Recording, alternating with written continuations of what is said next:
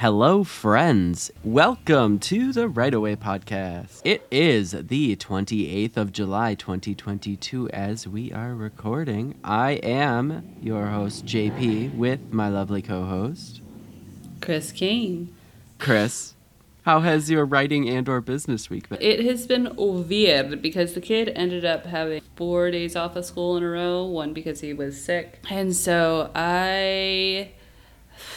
it's just harder. I've heard everyone say they get easier as they get older because they don't need you as much.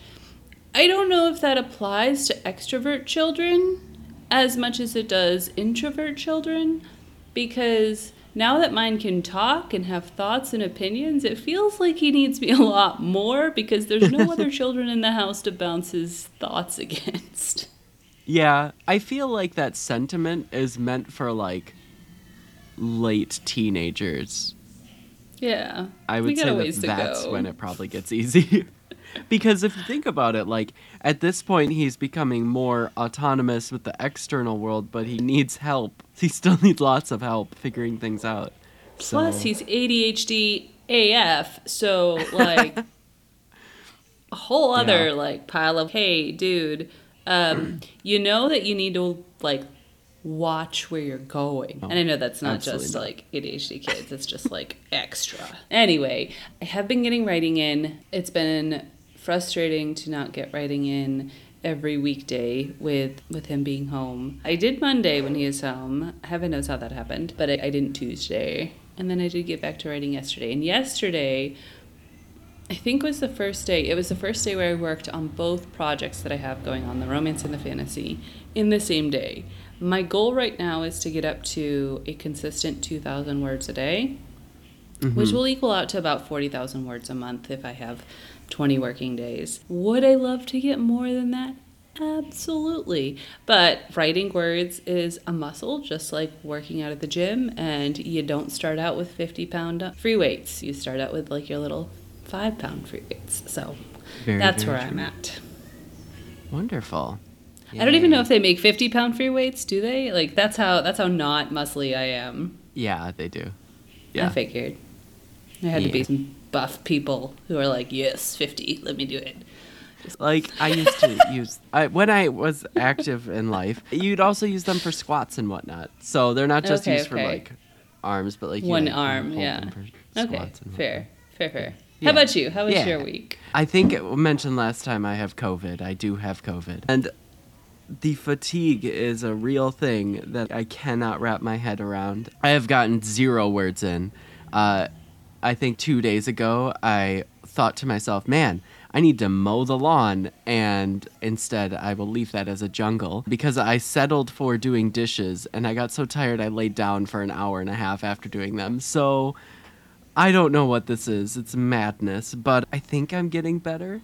The concept of sitting down and whatnot, like, it's weird. Like, it's tiring and all this madness. So I've been trying to do more business-related things that can be quick and things that I can just take care of. Even making promos for the show took, like, a whole day the other day. I was like, ugh.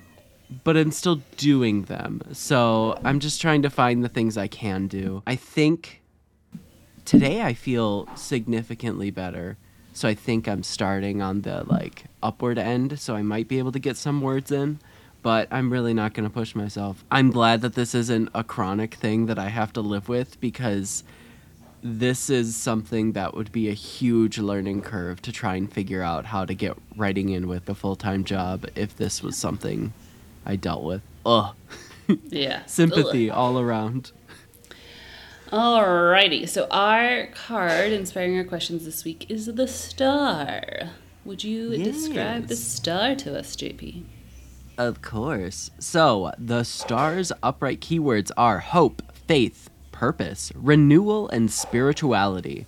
Reversed, it's lack of faith, despair, self-trust, and disconnection. So the star comes right after the tower. Tower was like worst moment ever, and this is really about picking up the pieces if you think about it in that process. Old versions of the star show a naked woman kneeling at the edge of a small pool, holding 2 containers of water, one being subconscious, one being conscious, and she's pouring water out to nourish the earth and continue the cycle. She has 1 foot on the ground, which is representing her practical abilities and good common sense, and the other foot in water, representing her intuition and inner resources and listening to her inner voice. So this is really a card about just like that revitalization, that moment just after the storm, and just finding that renewal in oneself.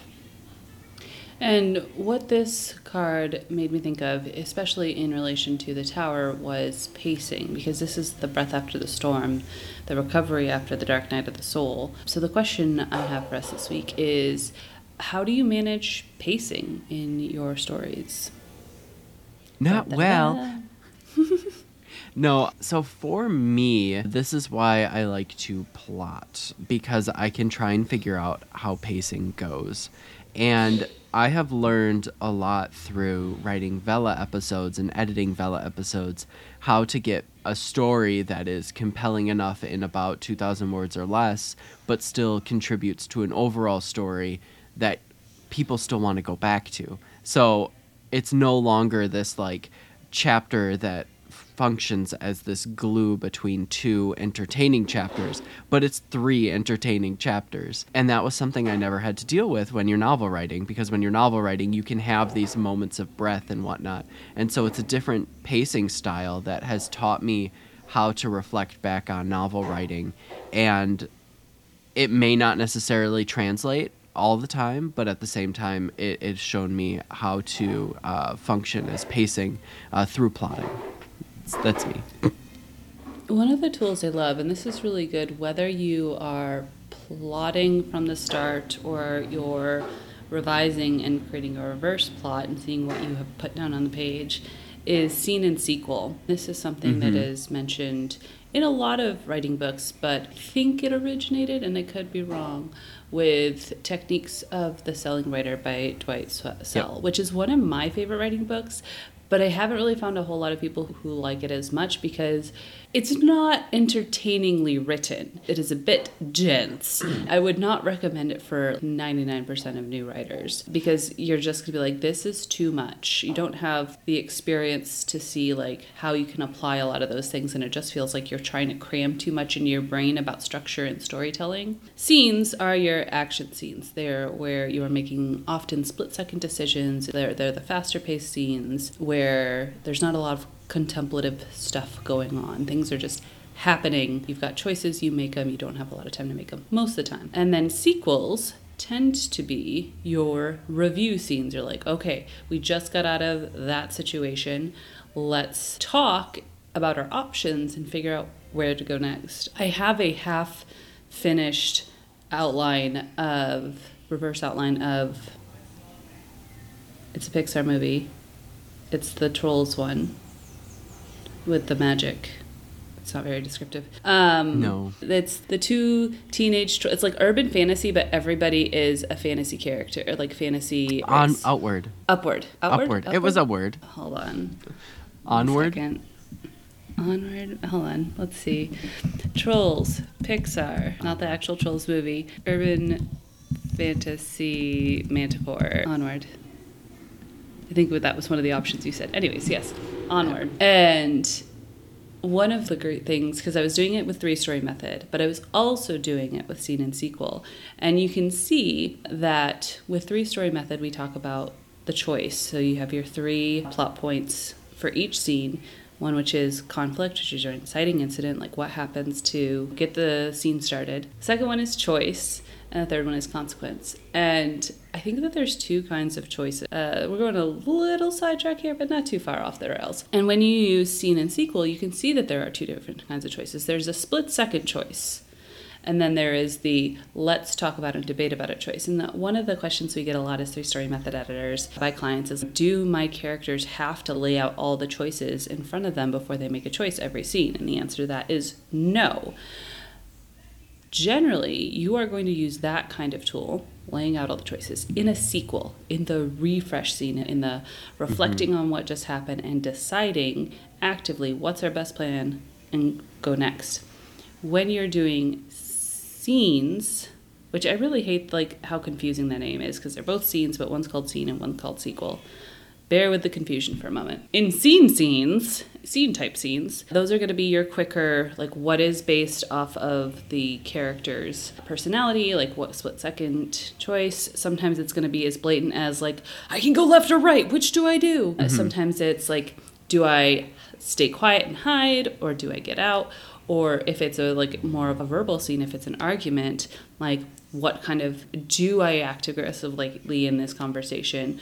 Or do I hold back? There's a lot of options, but you're not going to lay all of your options out in front of you and then make a choice. That slows down the pacing. It's very useful when you're in a sequel type scene and you need that slow down, that discussion, before you move on to the next scene type scene. And another fun thing about this is that you'll often have several scene type scenes before you get to a sequel scene.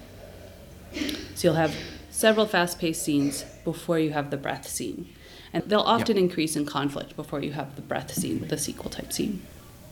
Yeah. One of the tools that I used for the Vela that I'm contemplating how to use during the novel is with the Vela, there was this idea that every few episodes there's going to be like a haunting because it's a paranormal comedy. So some type of haunting, some type of office scene where everyone's together, and then some type of world building, external, like dealing with the city kind of scene. And that these would happen roughly around the same time, and those would be like the little pillars that I want to keep hitting every few episodes just to bring in variety and bring in a pace. When you think about like that whole scene sequel thing, like my scenes, those high actiony kind of scenes are the ghost hauntings. Those sequels are really the like deconstruction, the moment where we're all sitting together in an office and maybe there's a different type of problem there, but it's this different tone. And then the wild card scenes where weird things happen, but it's not really involved with either of those two, and it pushes the plot forward. With novel writing, that's going to be a little different because when you think about Velas, it could be something that's ongoing forever. But I still think that there's something there that can help with pacing when writing novels and thinking about, okay, if I'm writing a story about 3 characters who inherit a house and they become witches, like we can focus on scenes where they're together, we can focus on scenes where maybe the plot moves forward, we can focus on a romance scene, but we can look at how each of those pieces aren't forgotten and aren't left out for several chapters, because that's where your pace gets all messy when you mention something early on and then it never comes back until later in the story. So if I think about maybe like 3 topics that I just kind of want to hit every few chapters, I will make sure that I'm kind of keeping that pace and moving that story forward. Yeah, I like that. The other thought I had as you were talking about these pieces that you want to hit is the mice quotient, which are plot thread types. And we'll go into them because it would take a whole nother episode minimum. But when Mary Robinette Kowal teaches about this, and I recommend searching mice quotient Mary Robinette Kowal, you'll find a lot of YouTube videos that she's done, or even podcasts on writing excuses. You'll find that she talks about, anyone who's familiar with coding will be familiar with nesting segments. So if you've ever looked at HTML and that you have like your paragraph, and then within your paragraph you might have this section's going to be bold, this section's going to be italic. They start and end, and they nest. When you have a paragraph and then a bold, you never end the paragraph and then the bold. You do them enclosed. So paragraph, bold, and paragraph. And she says that plot threads are very similar, that you need to close them in the order you open them to get the most emotional satisfaction out of your readers. And I think that's part of pacing. Yeah, 100% agree. Excellent. One of the things I want to do as I'm writing more low-stakes, calm stories is I want to start deconstructing what those look like. Because one of the things I think people struggle with is that we are taught very clearly how to keep the pacing high and intense, like in a thriller or an action story. But with a slower, calmer story that doesn't have a lot of high highs it's just a lot of deep feels. We don't necessarily know instinctively how those stories are supposed to be paced. I'm an analyzer. Like, I want to pull it apart and say, okay, here's what it can look like. It's not always going to look like, but here's what it can look like. It doesn't have to be Die Hard. Here's what it can be. Mrs. Palfrey at the Claremont. Here we go. Yeah, definitely. Friends, I'm curious what kind of pacing you really enjoy reading and writing, because I feel like that changes throughout our lives and just what we need in life. And I'm really curious what everyone is really enjoying right now. Yeah. All right, now we're going to go record our Patreon episode. And our question this week, inspired by the star card, is how can you keep belief before you see the proof? And we're talking particularly on the writing business and your publishing business. So if you would like access to that episode and all of our special episodes, you can come over to www.patreon.com/writeawaypodcast.